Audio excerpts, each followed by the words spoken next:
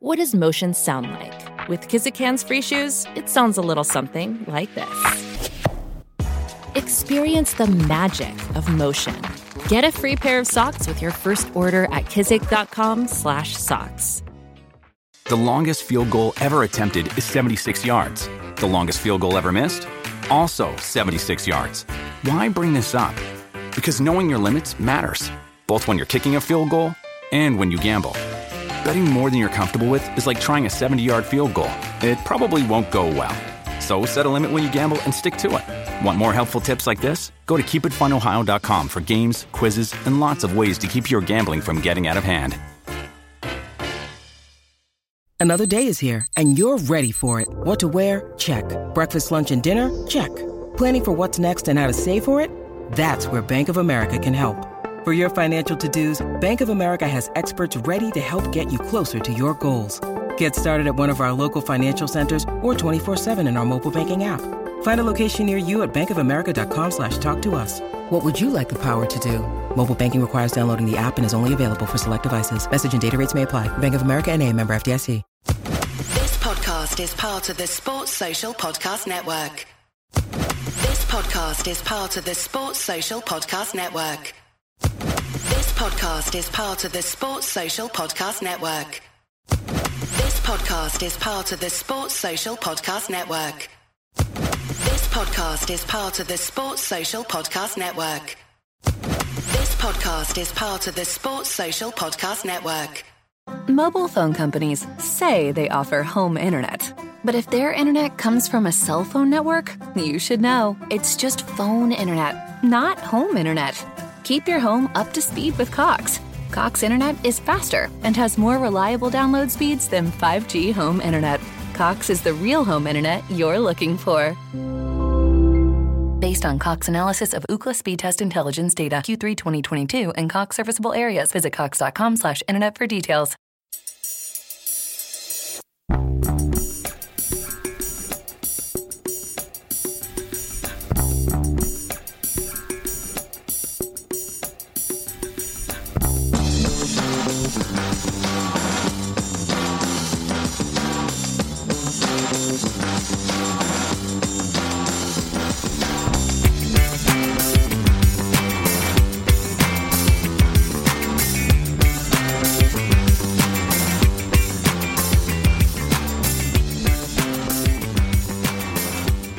Transfer deadline is in full swing, and transfers on this Tuesday Bulletin are in full swing. We're joined by a new Tuesday contributor, and James, following in the footsteps myself here at uni doing journalism, so another young budding journalist on the pod. Good to have you on the Tuesday pod. And Liam, you said before we came on the podcast, I've got a 19-year-old and you're 19 stone, so we're balancing everything out, eh?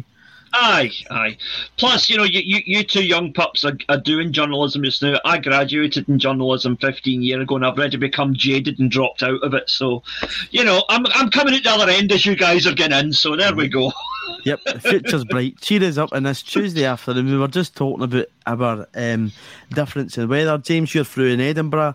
I'm in Glasgow. Liam, you're in Japan, and you said it's absolutely Baltic over there now. Yep, -7, just a couple of degrees away from a Rangers deficit. Only the two to go, and hopefully more. Aye. It's 1 week, as our tagline says, it's 1 week until deadline day. This month has been a bit crazy. We've already lost Josip Juranovic, who we will get on to chat about because we've not been on since he's departed the club. And we want to talk about other potential Celtic exits. Where else to start than the fresh news that came out less than an hour ago? Moritz Jens. James, since it's your Tuesday debut, we'll come to you in this one. Surprised or not surprised?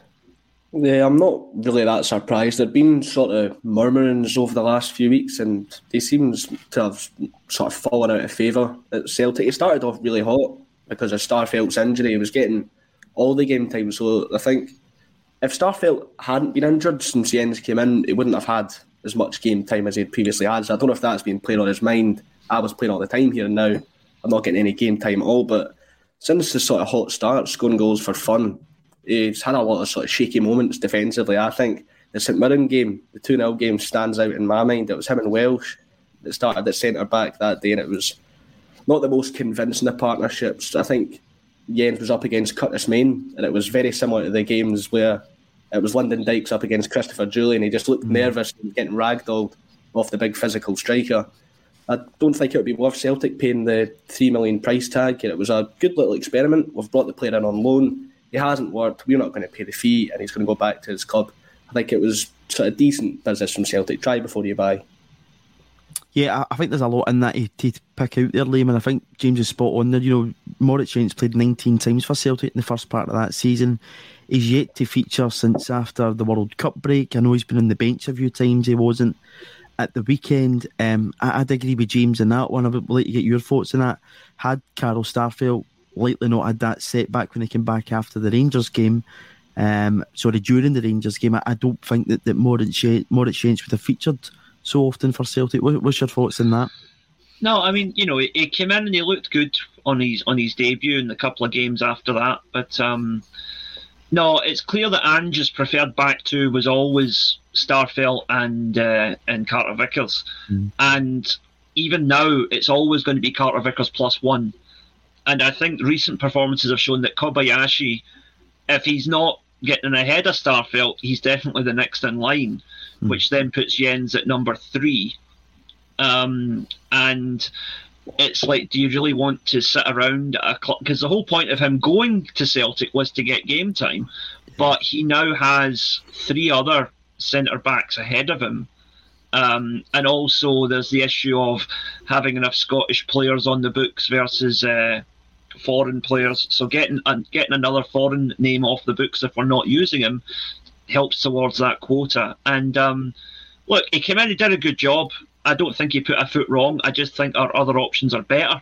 And I wish him well in whatever he does next.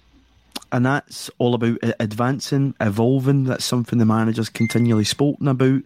As you said, James, as well, it was a try before you buy. We knew we were in a situation where Starfelt wasn't going to be ready at the beginning of the season. Obviously, Stephen Welsh started the first game of the season, scored the first goal of Celtic season against Aberdeen. Jens comes in, he scores a really important goal up at Ross County. So even if he does depart during this window, he's played his part towards the league title. He scored that really important goal late on in Dingwall, and then scores the following week at Rugby Park. But as you say, we seem to have worked this transfer quite well. That with Starfelt being out, we brought someone in for cover.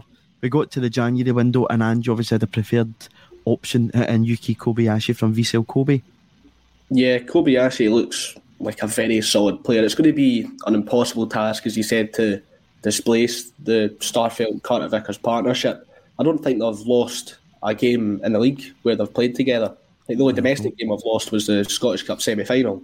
But it's an impossible task, as I was just saying, to displace them. And Kobayashi looks to be in a lot better stead to split that centre-back pairing up than Stephen Welsh or Moritz Jens. And I think you missed out that it was a bicycle kick that Moritz Jens scored at Kilmarnock. 1-2. That's right, aye. That day. Yep, Jackie Mackis for the other one. No, absolutely. It was two good goals, important goals, as I say. But when you have Carl Starfelt, as you say, Liam, looked like the first choice pick. It was always going to be difficult to displace him. It just looks as if it probably is best for both parties here. We're obviously talking about the report that came out about an hour ago, saying that Moritz Jens is likely to have his loan deal cut short at Celtic and return to Lorient in France. I think there's possibly some Bundesliga clubs interested, and there might be some also offers from France. But it's an interesting one. As I say, I think Celtic have kind of worked this transfer quite well, and it also indicates possibly, we saw Buston Lavo come off the bench at the weekend, that the manager's probably more keen to try and bring somebody in from the B team than he would be to have a lone player who might not be willing to pay the fee for at the end of the season in and around the squad. Yeah, I mean, if you're going to have essentially a bench-warming centre-back, you're better having one that you've developed yourself than one that's on loan, and you're going to have to pay 7 figures for at the end of the season if you want to keep him. Lawal has looked good at the B team level, but that is the B team level. Although, don't say that to Aberdeen today, But the thing is that it's better all round from a financial point of view, from a player development point of view, to have, if we're going to have a centre back sit on the bench, it's better that it's Lowell or Welsh than it being Jens, because that doesn't work for him and it doesn't really work for Celtic either. Yeah, that's it, and it builds into quite a interesting picture here. As we say, Cameron Carter-Vickers, as you say, Liam, is really the stick-on in that back four. Starfelt, he's has been an important player for Celtic. Kobayashi's came in, looks like he's going to be favourite to play that left-sided. You've obviously got Stephen Welsh still at the club. Bosun Lowell came off the bench at the weekend. So James, I'll throw this one over to you. Do you think the club will still be listening to offers for Stephen Welsh, even if Moritz Jens heads back to France? I think it's a really tricky situation because the club seems to have a lot of trust in Bosun Lowell. They rate him very highly, as we saw with him coming off the bench against Morton. But I think Steve Welsh has got a lot of attributes to offer to this Ange Postecoglou system, like his passing and his distribution from the back. It's important to the system we play. But in big games, do you want to be calling upon Stephen Welsh to come in and play them? I think one of the big reasons why, I mentioned the game earlier, but that one of the reasons why we lost that Scottish Cup semi-final last season was some of the players that came on didn't really play their part. And we've got high quality depth in most positions across the park, especially in the front line. I'd be confident with Haksabanovic coming into the squad. He's a backup player just now. I'd be very confident with him coming into a big game for Celtic. Would I be the same with Stephen Welsh? No, I wouldn't. I don't consider him high quality depth. But as a fourth choice player, I'd say he's solid enough. But if offers come in where Welsh can get more game time, maybe a team from Italy or something, then I wouldn't be against selling Stephen Welsh. And again, that kind of ties into that conversation we've had on here before, is almost, the Italian market acting with Scotland like Celtic have been with the G League and looking to bring in talent, develop them, then move them on. Aaron Hickey, obviously the prime example. Liam Ferguson over there, and Liam Henderson's been over there for a wee while too. Liam, come to you in this one. Comment in here saying Jens is a bit cutthroat, but I like it. Is it big club behaviour at last? What is your take on that? Do you think in previous years Celtic would have maybe, just kept Jens until the end of the season because they've already got him in the building, try and keep him around the place? Or is this just a sign of a manager who really is ruthless? I don't think it's so much ruthlessness as it is preparedness. I think if Jens had been in the door in a previous manager's time, I don't think we would even went for Kobayashi, because the board would have said, "Oh, you've got a perfectly good centre back there already, and you've got Stephen Welsh as the backup." But the fact that Ange went out and signed Kobayashi because he clearly saw him as an upgrade on Jens and possibly even Starfelt. That speaks to this "we never stop" mentality, constantly moving forward, constantly striving for better, and it's really good to see that. And yeah, it is big club behaviour, because if we want to be a club that can do things in the Champions League next year, we put up some good performances, but points wise we barely landed below this season. Mm-hmm. That is the one big disappointment since Ange came in, is that we haven't really done it in Europe yet, but we are building towards that. We've got a few players now with World Cup experience. We are constantly developing the squad all the time. Yeah, I really think it's the right move. I don't necessarily see it as a cutthroat move, but I think it's a very decisive move.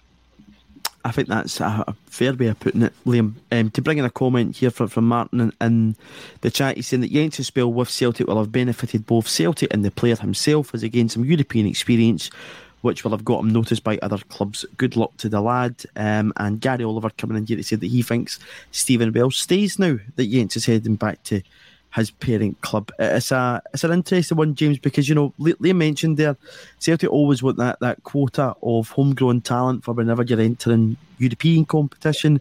We know that a report a couple of weeks ago came out saying that Stephen Welsh, that the club were willing to listen to offers for Stephen Welsh. We know previously Toulouse and Udinese have shown interest in him. For me at this point in his development, it probably makes more sense for the player to go out and get game time, whether that's loan or permanent, just for his sake too, because he's not going to develop at all sitting the bench at Celtic. Yeah, and I think for the sake of the Scottish national team as well, we could really use some central defenders there. And we've seen how effective it's been for some of the defenders coming from our league going over to Italy.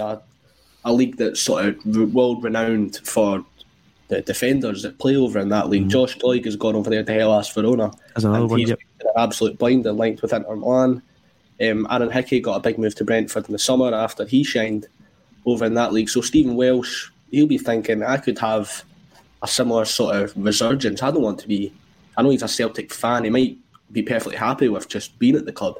But if he's got a bit of ambition about himself, perhaps a move away to a league like the Serie A could be the way to sort of push on his career.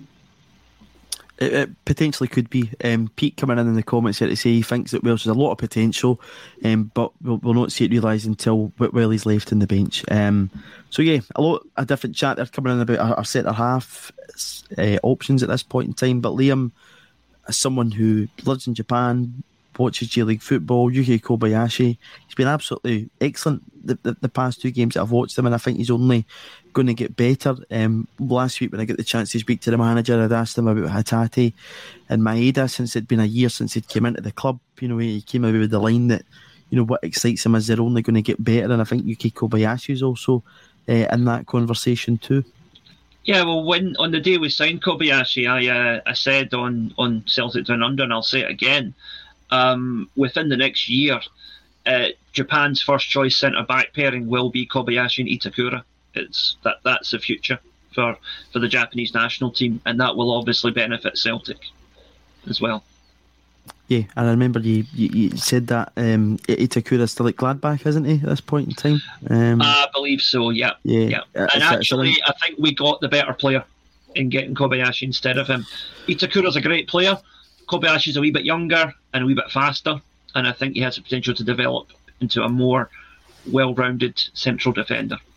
Yeah, and a lot of people had noticed that Kobayashi was a player that was quite happy to play the ball out for the back. He had great, stats in that too, and just looked as if he would fit the mould of Celtic. Obviously, we were linked to Itakura last summer, and again, could have been all very different. Maybe had he came in the summer, Gates might have not come in. We might have not sort of bought Kobayashi. You just never know. In terms of other outgoings, James, I've spoken there about Stephen Welsh and Moritz Jens, Yusuke Higuchi. As far as I know, Celtic, I think, are still trying to get a deal for him to move on, which again is going to be much better for the player. He's not featured at all for Celtic this season. I think when we signed the 3 players from Japan last January, Maeda and Hatate, I think we had a lot of confidence about, but the sort of unknown quantity there was Yosuke Higuchi. No one really knew because he had been at Leeds before that and it didn't work out. So we're thinking this is a real gamble and it's not worked out, to be perfectly honest with you. I think a move back to his homeland could be on his horizon. I think that's been the teams that have been linked with him, but he's never really got a chance. And when the chance may potentially have opened up, injuries have plagued him. It's been the case with the last sort of few. Mobile phone companies say they offer home internet. But if their internet comes from a cell phone network, you should know. It's just phone internet, not home internet. Keep your home up to speed with Cox. Cox internet is faster and has more reliable download speeds than 5G home internet. Cox is the real home internet you're looking for. Based on Cox analysis of Ookla speed test intelligence data, Q3 2022, and Cox serviceable areas. Visit cox.com/internet for details. Defensive midfielders that we've signed, Abelgard as well. Cal McGregor is the captain. He's not going to come out of that team. And the fact that when Cal McGregor was injured, instead of giving Higuchi or someone else a chance, we just dropped Matt O'Reilly back. That says sort of everything you need to know about the other defensive midfielders at the club. Yeah, that's a really good point, and that's a bit of our season, James, that I thought that Celtic might have tried out either Abelgard in there, or if it was going to be Higuchi's chance, he would get that chance. And as you say, Matt O'Reilly went back into that position. Liam, what's your take on this whole Higuchi scenario been? Because as James says, he'd been a player who'd already played in British football. It didn't quite work out at Leeds United. He's came over again for a second bash at it with a manager who obviously knew from his time in the J League, but really after that injury against Alloa, I think he did come on in the last game of the season against Motherwell, wee bit in pre-season, but just he's not been in the picture at all for Celtic this season. I feel really sorry for him because it's the exact same thing as what happened at Leeds. Came in, looked like a good prospect, got a bad injury and never really recovered from it. Ended up going out on loan to a couple of teams in Europe and it didn't work for him and ended up back in Japan. He's still young. He's still only, I think, 25 or 26. But if a Japanese player is going to cut it in Europe, usually it's by the time they're about 26. And I think Celtic might be his last chance to make it in Europe, and it's not worked out for him. And I really feel sorry for him because he's not. I don't. The games that he's played, I don't think he's ever had a bad game, but he's never had an outstanding game either. And the problem is when you're a fringe player, this is you to come in and do something to earn that place. And take Maeda for example. Maeda came into the team last season when Kyogo was injured, and later on switched to a wide position and showed that he had enough to warrant getting in the team ahead of the likes of Abada at the time. And he's had his little down spell as well, but since the World Cup he's been arguably our best player. And that's because he got that run, but he earned it with some good performances and some important goals. Ideguchi never put a foot wrong, but never really did anything on the assertive side of it either. So it's a shame. He's a good player. There's a good player in there, but we're never going to see it because it's a type of position as well where it's very difficult to shine. And that all goes back into the conversation the manager had when he was asked weeks ago about Scott Robertson, about timing for some players. Obviously that's a different scale of that spectrum when you're a youth player trying to break into the team, but even for Yusuke Ideguchi, timing wise with the injury and everything else that came with it, coming back into the team just as the season came to a close, and then as you said earlier on, James, Abelgard gets brought in on deadline day last summer, which again can indicated at that point he probably wasn't really in the picture that you were trying to fill your squad out. But looking at him too, he doesn't really look as if he's in the picture now. And now that we've signed Tomoki Iwata, I just don't see a place either at Celtic for Abelgard. I know that again he's much like Moritz Jens in that he's a lone player, and it's something that Celtic might look to do is just end his contract, and he could end up back. I think it's Aalborg that are interested in him in Denmark. Yeah, Aalborg back in his homeland are very interested. But I remember back in the summer, after we'd got the priority signings out the way, we'd signed Jota, we'd signed Carter Vickers, everybody was raving about getting a backup to Cal McGregor. We need a six. So when Abelgard came in, I'm not going to lie, I was a bit excited. I hadn't heard of the guy, but it was a position filled where I knew that we needed a player. But he's just not had a chance. He's not started a game. I think every time he's came on off the bench, it's been around about 80, 85 minutes. He's not had a proper chance. He must not have the quality to make the starting squad because he's been fit. He's not had any injuries, but again, even like I said earlier, even when Cal McGregor was injured, he didn't get a chance. Matt O'Reilly got dropped back. So it's been a bit of a tough spell for him at Celtic, so perhaps a move back to his homeland, some familiar surroundings will do him the world of good. Yeah, and again, his football's been disrupted with the situations that went on at Rubin Kazan. It's why Celtic managed to actually get him in. I'm sure he'll probably be hungry for the chances to play regular football again. And, just to look here at Abelgard, Liam, 6 Premiership appearances and he's total minutes of 67 minutes. 2 Champions League appearances, 60 minutes. 1 in the League Cup, 29 minutes. So it's 9 appearances for Celtic, 156 minutes, which isn't great reading. And again, probably much like Ideguchi for me, he's not had a great chance to come off and shine in games in terms of his game time, but he's never really been a standout. And I thought in the game over in Leipzig, which is the bulk of his minutes, he came on for 52 minutes, was the chance to really step up, and he just didn't. And much like Ideguchi, just doesn't look in the picture at all. No, again, it's the same problem as Ideguchi. The onus is on the player to earn that place, and just hitting the base level is not enough. You've got to go beyond that. You've got to do something special. and we've not seen anything special from Abelgard or Ideguchi, unfortunately. No, but we've not. In terms of this as well, do you think that both Abelgard, last year this Liam, and Yents have been those kind of stopgap signings until we wanted to wait till the January to bring in the likes of Iwata and Kobayashi? Do you think that planning was already done in the summer and we knew we just needed to get a stopgap in? In Kobayashi's case, I think yes, because from last season we knew that he was good, but it's only really in the second half of this J-League season, which concluded in November, that Iwata has really emerged as like a one of the players of the year.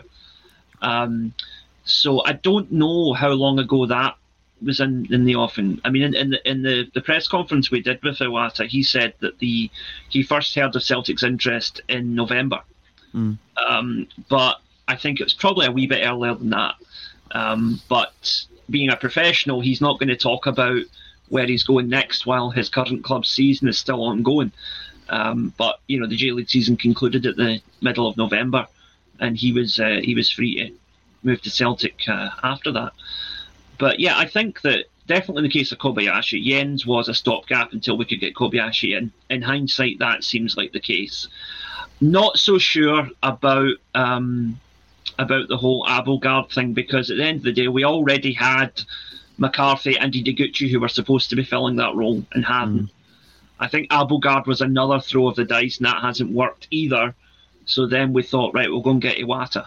And, all right, it was against Morton, but he looked decent when he came on. So hopefully he's done enough to show that he's the man now to be that backup for Cal Mack.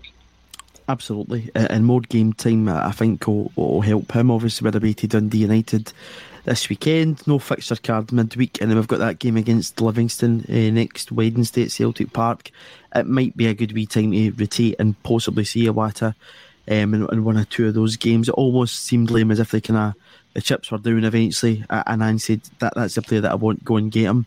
And Abelgard, James, do you think it was possibly a case, it was the third signing we'd brought in from Ruben Kazan in the space of a year, that we just went back to a kind of tried and tested club that we obviously brought Karl Starfelt and Sead Haksabanovic from, had previously did business, and as I say, it almost looks like a kind of stopgap, because in Iwata's case, Ange said just after we'd signed him that they came on the presser, when I'd asked him, about the impact he wants to make, he said he was a player who was really keen on bringing in Liam, and it was almost a kind of, it wanted to be respectful towards Yokohama and not taking Maeda and Iwata both together so quickly. So just in terms of that, James, do you think that the Abelgard, in terms of that link that Celtic had already built up with Ruben Kazan, was just a kind of, we'll go back and try that again? Yeah, I think you would have seen that Starfelt had worked out the season before. I think Ange must have some sort of guy linked with the club, or some sort of guy that's similar to how we had Dudu Dahan for so many years. But Abelgard, it just hasn't worked out, and it could potentially be a stopgap signing, but I don't think Ange really does stopgap signings. It seems to sign every player with a bit of intention about them. It's just Abelgard just hasn't really worked out. And just on Iwata, it's an unpopular opinion, but I'm a bit worried about him, because Callum McGregor, he doesn't get dropped. He plays every single game, apart from the sort of injury there. Callum McGregor, he doesn't drop out of that team. So again, I think the opportunities are going to be hard to come by, but Iwata was the J-League Player of the Year.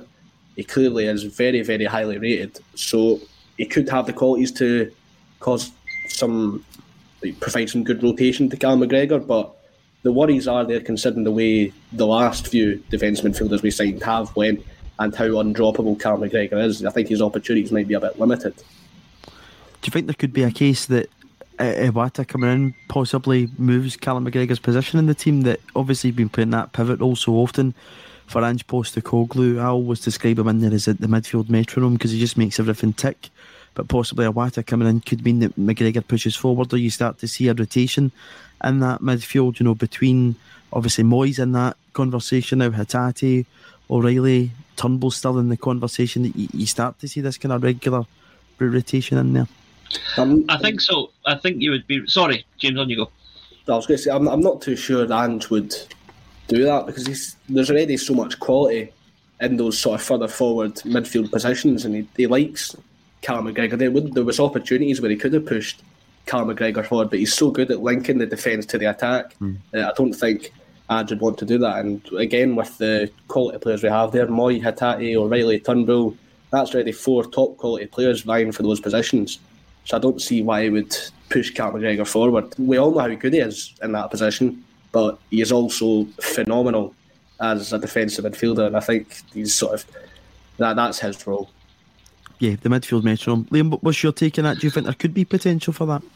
Well, I think the one midfield player who has had a dip in form recently is O'Reilly.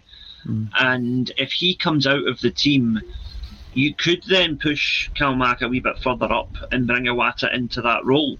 So that's a potential in for him.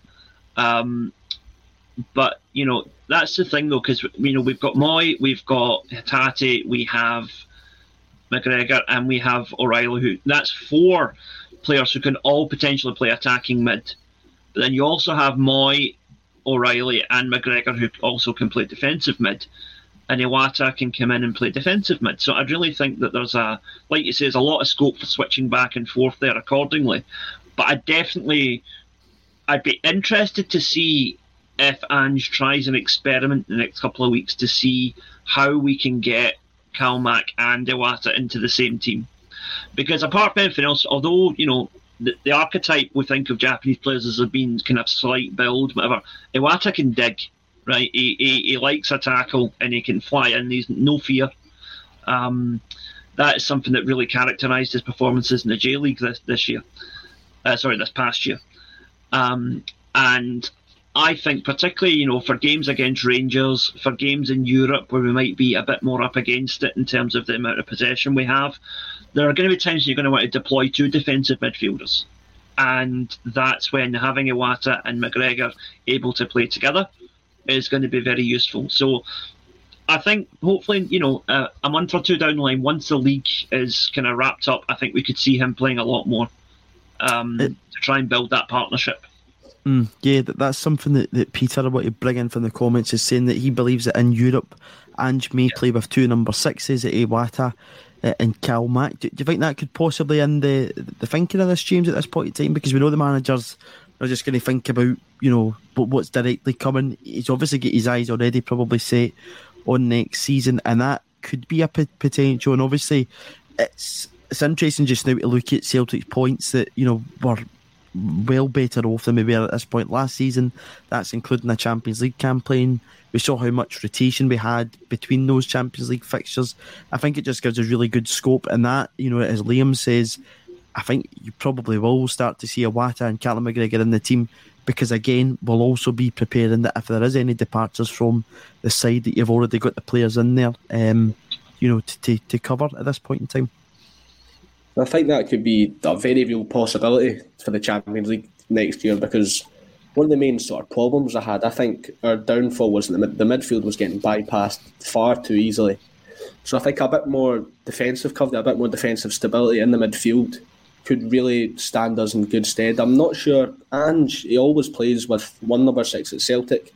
I'm not too sure if he played with a double pivot at Yokohama at any time. I wasn't really paying attention at that time. Liam, are you aware? Did they play with a double pivot? Well, I remember I was at a game where they played Man City in a pre-season friendly and he deployed 2 number 6s.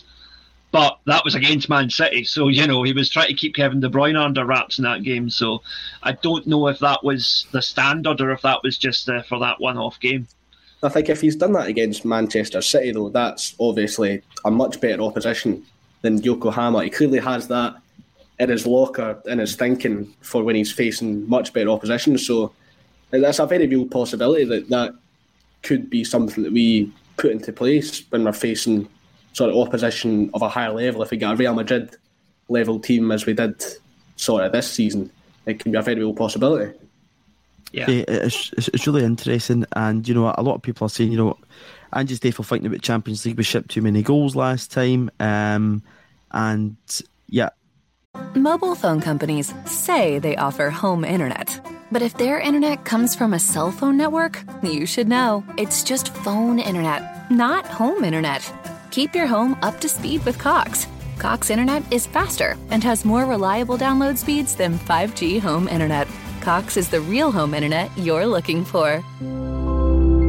Based on Cox analysis of Ookla speed test intelligence data Q3 2022 and Cox serviceable areas, visit cox.com/internet for details. As the #1 audio company, iHeartMedia gives you access to all. Every audience, live conversations, trusted influencers, and the insights and data you need to grow. iHeartMedia is your access company. Go to iHeartResults.com for more. Coming in to say double pivots are not uncommon. He has used a free at the back too, absolutely. So there's a lot of options there, and I think this, again, this comment coming in here from Ed is a real good point. Isn't it just a great position for us to be in? Quality cover in all positions. And again, Liam, I think a lot is possibly thought just for the age of Aaron Moy when he came in, he'd be that guy to go into that kind of double six, as we will. I still think that he was well off the pace, before the World Cup. It was starting to kind of grow into a game towards the back end of that first part of the season. I think maybe the Champions League just came a bit too soon for him from where he was at, having not played too much football because of the situation in China. But you're seeing Aaron Moy almost deployed as a 10 or, an 8, whatever you want to call it. And he's looking, a bigger threat for Celtic and more effective in an attacking position, because when we're speaking about Callum McGregor linking the play between the back line and the forwards, he's doing the exact same thing. Yeah, it's funny. It's almost like kind of the inverse of Scott Brown. Because if you remember, Scott Brown was, almost the number 10 at Hibs before he came to Celtic, and then we kind of repurposed him as the sort of midfield destroyer. Whereas Aaron Moy, he signed him, and a lot of fans were expecting him to be that Scott Brown type, but he has developed into a much more creative, much more attacking midfielder. So it's great to see. It's a very pleasant surprise, and like the commenter said there, no shortage of options, whatever type of midfield formation we deploy. So it's a really good situation to be in. Yeah, absolutely. And David Turnbull's one who is kind of back in that mix. And the manager seems quite keen, James, to keep pinning around the club. I know a lot of people maybe thought, again, because he's had a lack of game time, just because, we've got better options in there. But he's came in, he's done what Liam was talking about earlier. He's saying to the manager, I'm here, I'm ready, I want to play. And in terms of rotation, he can be an important player for us towards the back end of the season when we're still competing in free competitions. Yeah, I rate Turnbull very highly. I think he's a really good player. People seem to forget he was the main creative force for the first golden boy for the first part of the season. Yeah, the first part of Ange's tenure, Turnbull was sort of one of the standout players, and he was one of Ange's most trusted players as well. I think he played the most amount of games. Yep. Every game up until the League Cup final, and that's sort of where things went downhill. His injury coinciding with the arrival of Hatate and Matt O'Reilly and Aaron Moy now has left him with his chances at a minimum. He's getting some more opportunities recently, but we've got to think about it was Greenock Morton. Rotation was going to happen there. He's a very good player. He's excellent to have as depth. To have David Turnbull as a depth player is phenomenal. I was speaking about the quality of depth earlier. That's another testament to it. But I think he's too good to be a backup player. I wouldn't be surprised if moves come in from the summer. The same way Giakoumakis, he's too good to be a backup player, and the offers have come in for him in January. I can see a similar sort of thing happening with David Turnbull in the summer, because he's too good to be a backup player. He could start anywhere. I think even at sort of a lower Premier League team, they could sort of come in and get him. It's interesting. Liam, what was your take on that? I quite like David Turnbull, but I just don't think at this point, he's anywhere near really the levels that we're getting out of some of the other players at the club. And, no disrespect to the opposition in St Mirren and Morton. It's a bit too early for me to judge where he's at this season yet. Yeah, I do think that it's, as we mentioned before, I think it's a case of a good player, but maybe at the wrong time. And also, there's the fact that Turnbull's age, he's going to be hitting his peak round about the time the next World Cup comes around. And it is going to be a 48-team tournament. Well, it's a 48-team tournament. If we don't make the next one, we never bloody well. I'll tell you that much. But, he has had limited game time at international level despite being one of our best midfielders, whether he's playing for Celtic or not. And that is something that he, I think, will want to consider, because he's the sort of guy that, even at this young age, he should have, 25, 30 caps for Scotland by now. He's that good that he should have, but I don't think he's even got half that. And it's no right. But unfortunately, we live in a bit of a situation here where the Scotland manager does seem to be a bit old school in the terms of, like, I don't care how good you are, if you're not playing first team football, you're not playing for the national team, which seems really, really backward to me, but that is kind of the attitude that Stevie Clarke has. And so I really do think that Turnbull, if he wants to realise his Scotland ambitions, might have to go elsewhere, as much as we hope he doesn't. I'm just having a wee look here. 25 games this season, which is, probably more than I expected him to have actually played. 4 goals, 5 assists.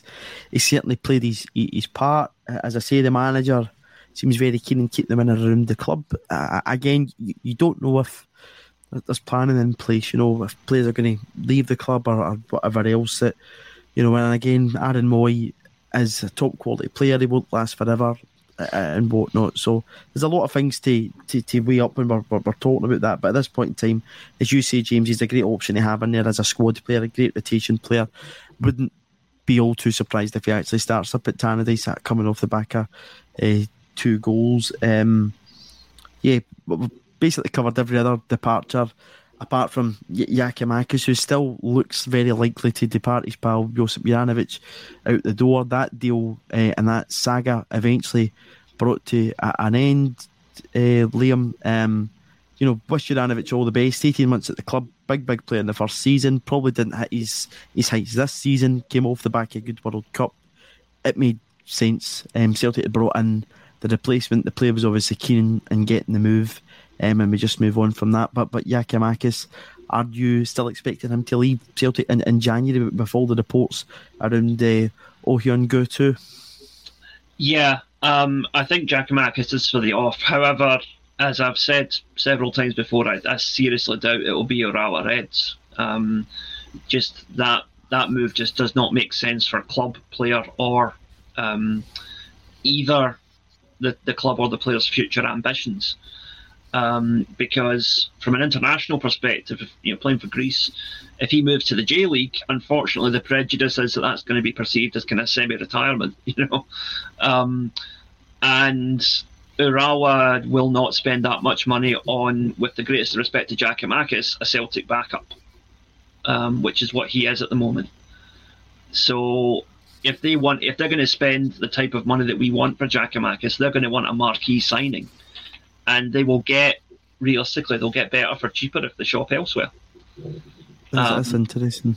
I think that the move to Sampdoria, which has been rumoured, would suit Giakoumakis a lot better, even though there's a possibility that will be Serie B next season because Sampdoria are mince at the moment. But even then, you've got to argue that even playing in Serie B with the biggest club that will be in that league, and chances are they'll come straight back up the following year, I would think, because Sampdoria are a massive club. That's going to get more noticed for the Greek national team than playing in Japan is, unfortunately, even though I think the standards are similar. It's just a case of exposure, and less people in Europe watch the J League than watch even the lower Italian leagues. So, yeah. Yeah, it's interesting. I know his international boss, Gus Poyet, had a bit to say about it in the press over the weekend, saying that Giakoumakis isn't getting enough game time at Celtic, and no matter what team he goes to, he'll still pick him for the international team. I don't think stuff like that really helps Giakoumakis. He's an international manager weighing in the argument, even though he's obviously been asked the question. I just don't think that helps the player at all. James Ange hinted at the weekend, he wasn't in the bench. We knew he'd returned to training. He came out with that line, he's got a few things going on in the background.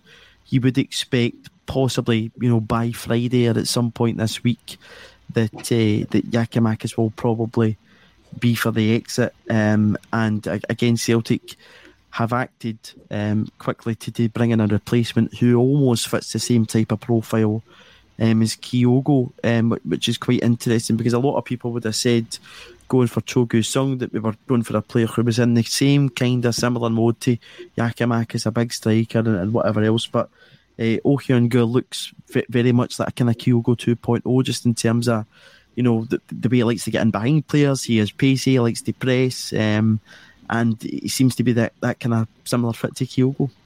Yeah, I'm hoping we'll have the signing of O wrapped up maybe even later on today, maybe even during the last sort of 20 minutes of this show. I think it was on the BBC. I've got the notifications on, don't worry. If it comes in, we'll get it. I think it was on the BBC. I think he was supposed to be in the South Korea World Cup squad, but he gave up his space to Son Heung-min, who his position was in jeopardy with a facial injury, but he gave up his place. I don't know if that's a good thing, if it shows how selfless he is, he'll give up the opportunity, or if perhaps it shows a lack of ambition, but it's a story to report anyway. But when you look at the fee, a £2.5 million fee is the one that's been reported. It's sort of a similar fee to what we paid for Joris Giakoumakis, and if he can provide a similar sort of goal return to Joris Giakoumakis, I think he will be a welcome addition to this Celtic team. But just on Joris Giakoumakis, I think we're all just waiting for the end of the saga, the same way we were with Juranovic. As soon as Alistair Johnson came in, we knew Juranovic was off. We're now linked with Oh Hyun-goo, who looks very, very close to joining, so we're all just waiting for Giakoumakis to go. And as Liam mentioned earlier, I hope it's not Sampdoria, because Samp are absolutely garbage just now, and he looks like if he goes to Sampdoria, he'll be taking shots into Gigi Buffon in Serie B next season.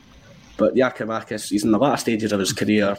He's been a journeyman striker the majority of his career, and you can see him wanting a final payday. He's just had a child, and this is the prime of his career. He's playing the best football he's played his entire career, so he'll be wanting to be playing consistently as well. And as you mentioned earlier, Gus Poyet saying in the media that he's not playing off isn't going to help Giakoumakis' case at all, so he will be wanting to get a move where he'll be playing consistently, and if he has to go to Sampdoria in Serie B, then so be it. Yeah.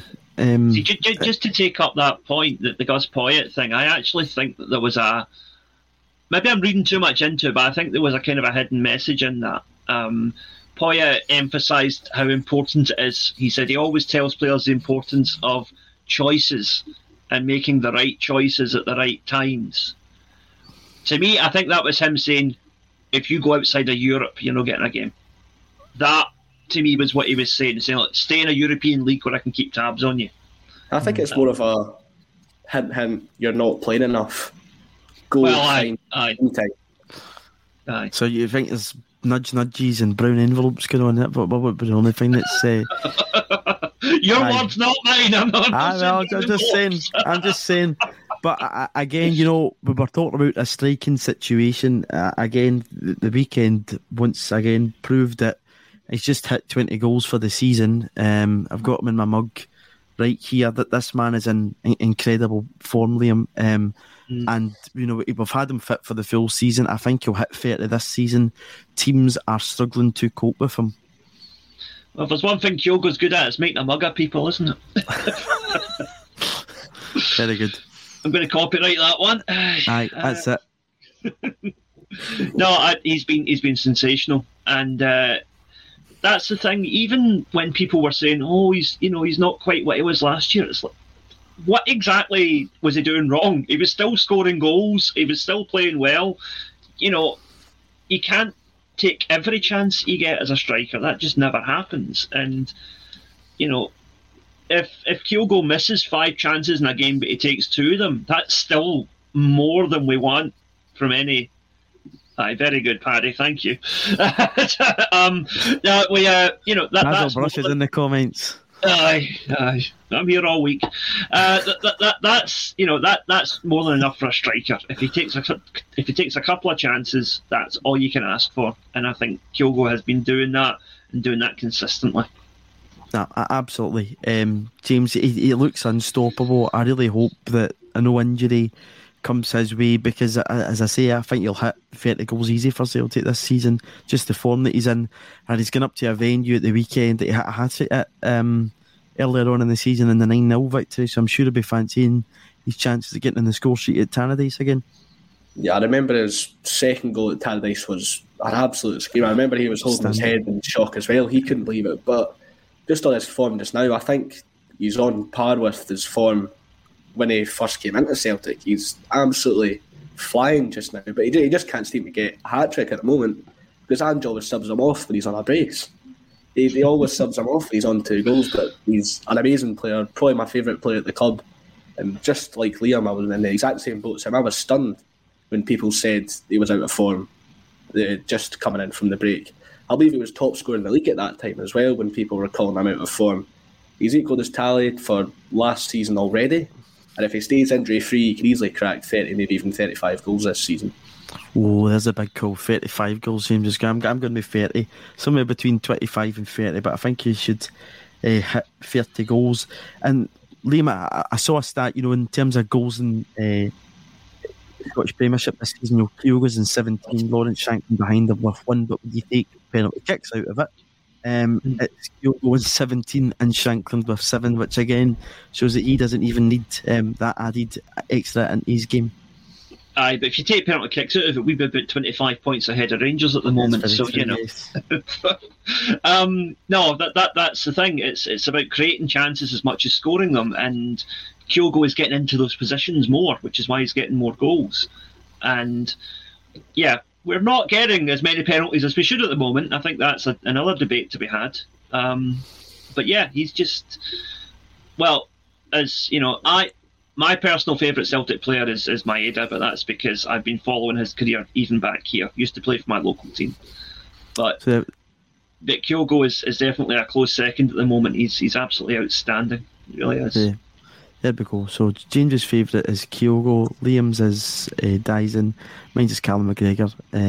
I've been Callum's big fan of Callum ever since he was 14, so I can't run away now when he's edging towards the old testimonial. I think that'll be next year, so that'll be quite interesting to see what happens with that. But Callum McGregor's fan man still. But yeah, Kyogo's goals are outstanding. And Liam, are you surprised that we're going with a striker almost who's in a similar kind of mould to Kyogo? Or again, is that just that kind of, I don't want to say blueprint, green print of how we want to play football? Mobile phone companies say they offer home internet. But if their internet comes from a cell phone network, you should know. It's just phone internet, not home internet. Keep your home up to speed with Cox. Cox internet is faster and has more reliable download speeds than 5G home internet. Cox is the real home internet you're looking for. Based on Cox analysis of Ookla speed test intelligence data Q3 2022 and Cox serviceable areas, visit cox.com/internet for details. As the #1 audio company, iHeartMedia gives you access to all. Every audience, live conversations, trusted influencers, and the insights and data you need to grow. iHeartMedia is your access company. Go to iHeartResults.com for more. But the thing is, though, if you actually look into it, just because he's an Asian striker and he's of a similar build, people think, oh, he's another Kyogo. But there's more to his game than that. He can hold up the ball, I've noticed as well. Aye. He's more of a, like you say, get the ball back to goal, make things happen kind of striker, whereas Kyogo is all about finding those spaces in between the defenders. O is more about creating something for himself. Kyogo is great, but Kyogo relies on our wing play. He relies on those balls from Maeda, from Abada, from Jota, through balls from Hatate and O'Reilly as well. But O is more likely to get his foot on the ball and make something happen in his own right. Similar to Giakoumakis in that sense, because that's what we looked to Giakoumakis for, and unfortunately he's not done it as often as we would have liked. And O has got youth on his side as well. He'll develop as time goes on. The K-League is a wee bit more physical than the J-League, so he's not going to have that. Because if you remember that for the adjustment period, for the first 5 or 6 games, Kyogo was getting roughed up quite a bit. before he got savvy to it. I don't think O is going to have that same problem. I think you'll find a guy who'll come in day one and will be able to mix it up with any antics that the opposing centre halves might try with him. Aye. And if he goes up against Anthony Stewart based on his previous couple of performances, I don't think he'll have any issues there. To get both of your take on this was something I had highlighted months ago when it came out, that the Scottish Cup, James, was going to go down a similar path of the FA Cup in England, that VAR would be used in some games but not others. So for instance, obviously Celtic at the weekend, VAR's used because we're a Premiership side and we're on the telly. I don't think Dundee United and University of Stirling decided to go for it. Had they went for it, Dundee United would have had to foot the bill, or they would have the bill. And obviously last night, Darvel, 5 divisions below Aberdeen, no VAR.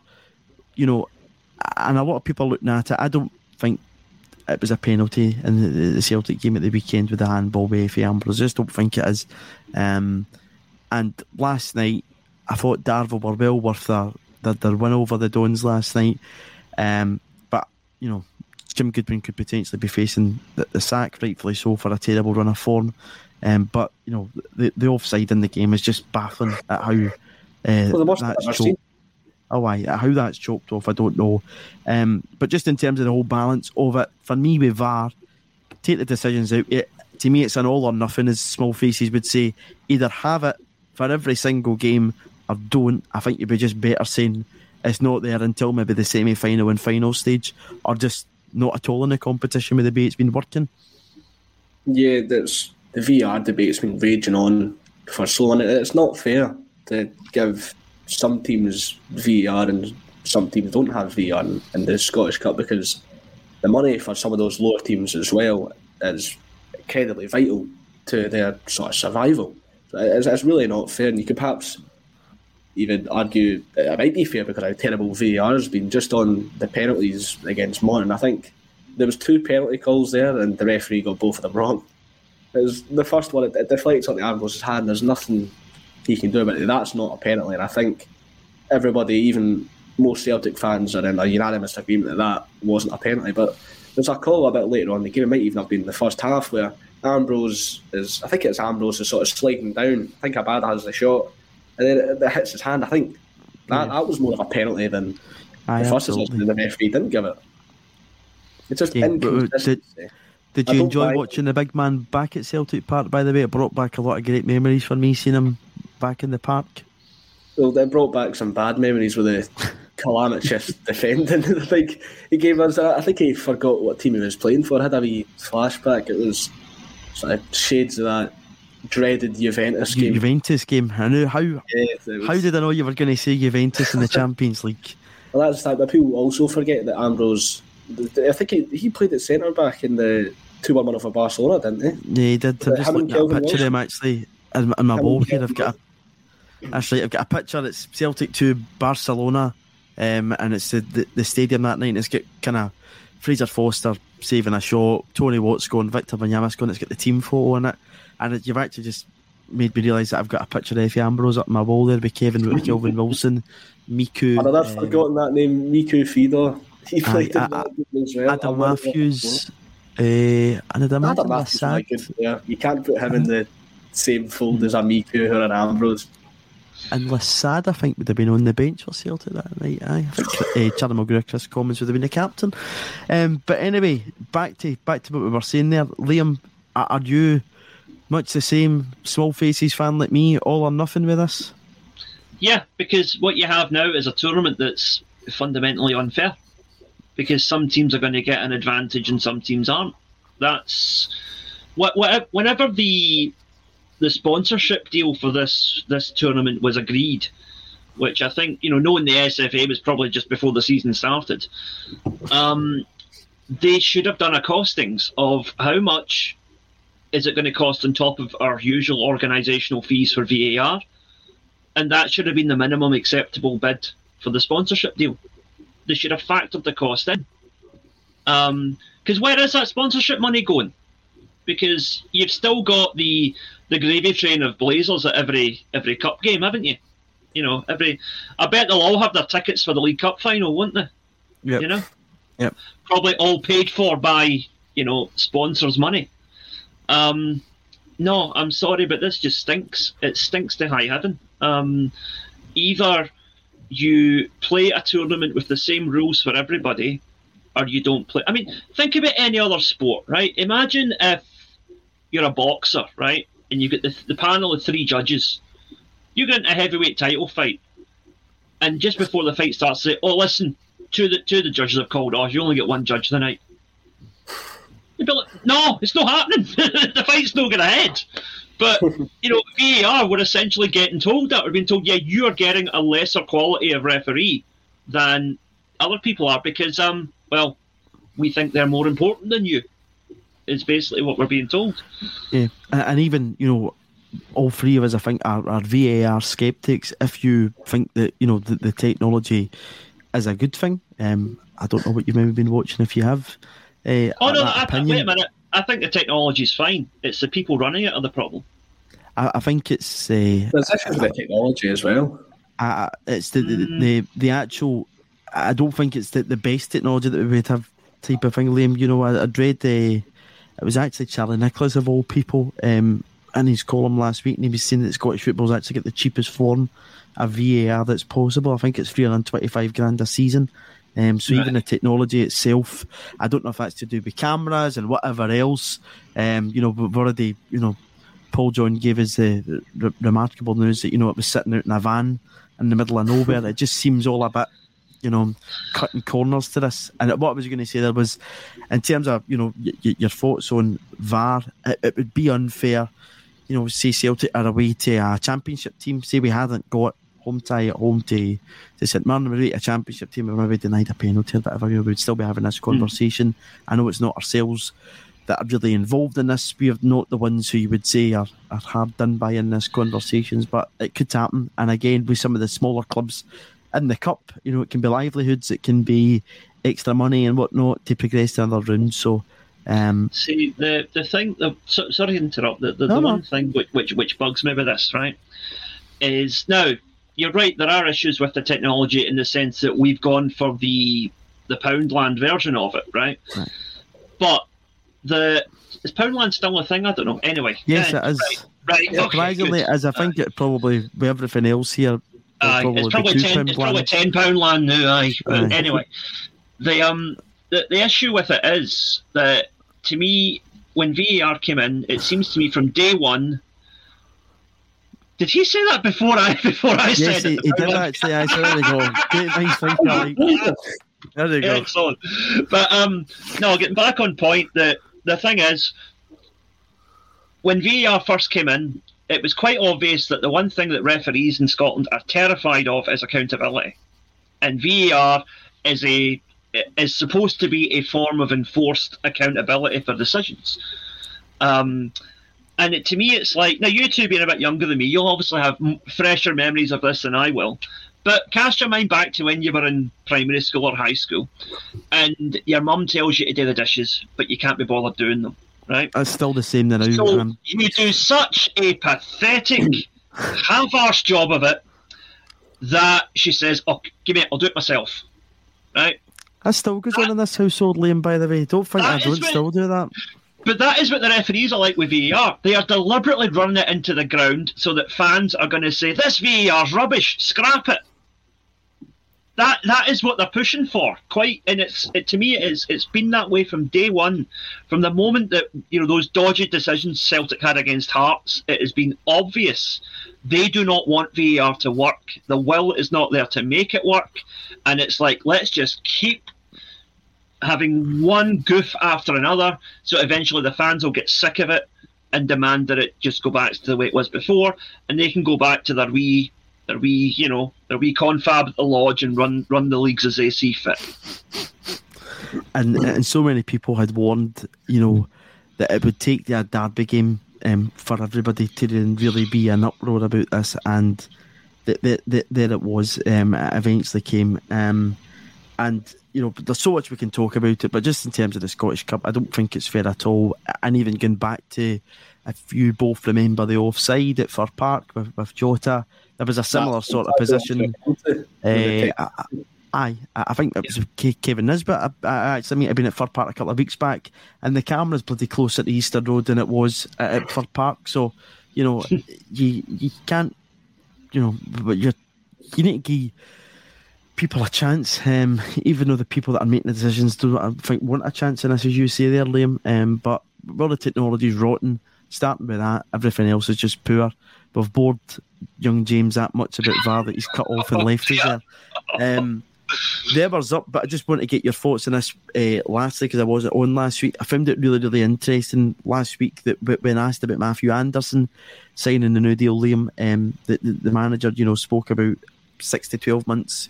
There's going to be a more than one kind of B team player coming into the side. Boston Labo comes on at the weekend.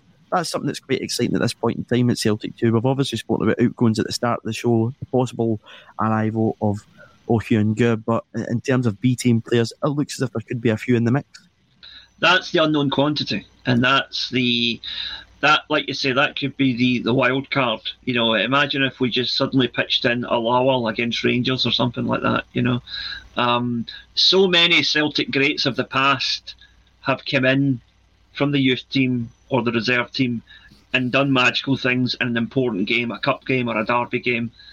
And that's been the springboard for them. And if one of these current B team players could do that in the next year or two, that would really be a wonderful thing to see. Yeah, it would be something that I'm looking forward to. I think he's back there, he's there. Cuba, I don't know if you heard anything about what we were saying there. I know you were at the B team game against Rangers a few weeks back, and I was just saying there, James, I thought it was interesting and exciting last week that Ange spoke about that potential pathway into the first team for a few of the lads between 6 and 12 months. I'm saying, Matthew Anderson signing a new deal, Big Boston Labo coming on at the weekend. We've obviously seen Rocco Vata make his senior debut away at Easter Road. The future looks bright for a couple of these lads. Yeah, something I've been ranting and raving about on the podcast for ages, that there's not a clear pathway, and Liam touched on it earlier on about the homegrown quota. We're hardly going to be able to fulfil it if we're not giving these players an opportunity. Guys like Matty Anderson is very sort of highly regarded, and spoke very well of him, said he could see him in the first team in the next few years, which is encouraging signs. But I've mentioned on the podcast before, I think the only promise that Ange hasn't fulfilled that he made at the start when he first came in was that he was going to give young players a chance. I don't think he's done that enough, but we've seen improvements this season. We've seen Rocco Vata get a chance, Bosun Lawal get his chance. I think he could have more of a chance.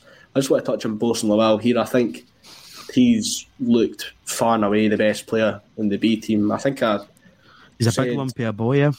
Yeah, I think I said in the Axon chat after the B team game that he reminds me of Van Dijk, when in the same mould of that Van Dijk looked too good for the league, where he was sort of driving forward and becoming an attacking player because he was that good. I'm not saying Bosun Lawal is the same level as Virgil van Dijk, but just the way he plays in that B team, he is controlling everything because he's too good to do the defending now. He is everything in that B team, and I think the chance will come soon enough. Several people I spoke to about that B team game said that. They said that Lawal absolutely ran the show. I wasn't there myself, but that's what you've said there is backed up by pretty much everybody I spoke to who was at that game. So it takes a special kind of standout for everybody to kind of come away with that same conclusion, You've heard it here first. I'm sure it's already been mentioned on the pod beforehand. I wasn't able to get along to the event on Friday, but I'm sure Paul would like me to pass on my thanks to everybody who attended. I'm sure it was a great night. Choky, as he is better known, is always good crack, even though you don't know what way to take him sometimes. I've been on the end of a few dodgy conversations with him when you think, and then he gives you that wee smile and you're absolutely fine. So I'm sure it was a great night with Brian McClare, who was a great friend of the podcast, and of course we've got nights coming up with the great Danny McGrain and Martin O'Neill and Tom Boyd to follow. So thank you to both James, Liam on this Tuesday. Next week, I am off to Italy, to Rome, so I won't be here. I might catch you later on in the week, so ciao for now.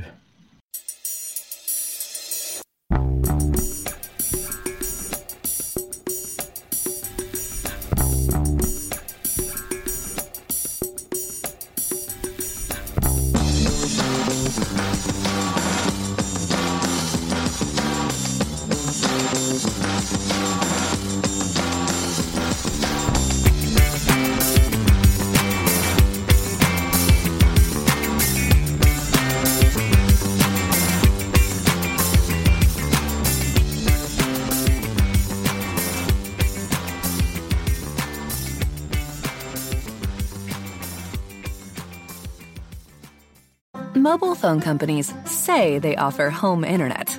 But if their internet comes from a cell phone network, you should know. It's just phone internet, not home internet. Keep your home up to speed with Cox. Cox internet is faster and has more reliable download speeds than 5G home internet. Cox is the real home internet you're looking for. Based on Cox analysis of Ookla speed test intelligence data Q3 2022 and Cox serviceable areas, visit cox.com/internet for details.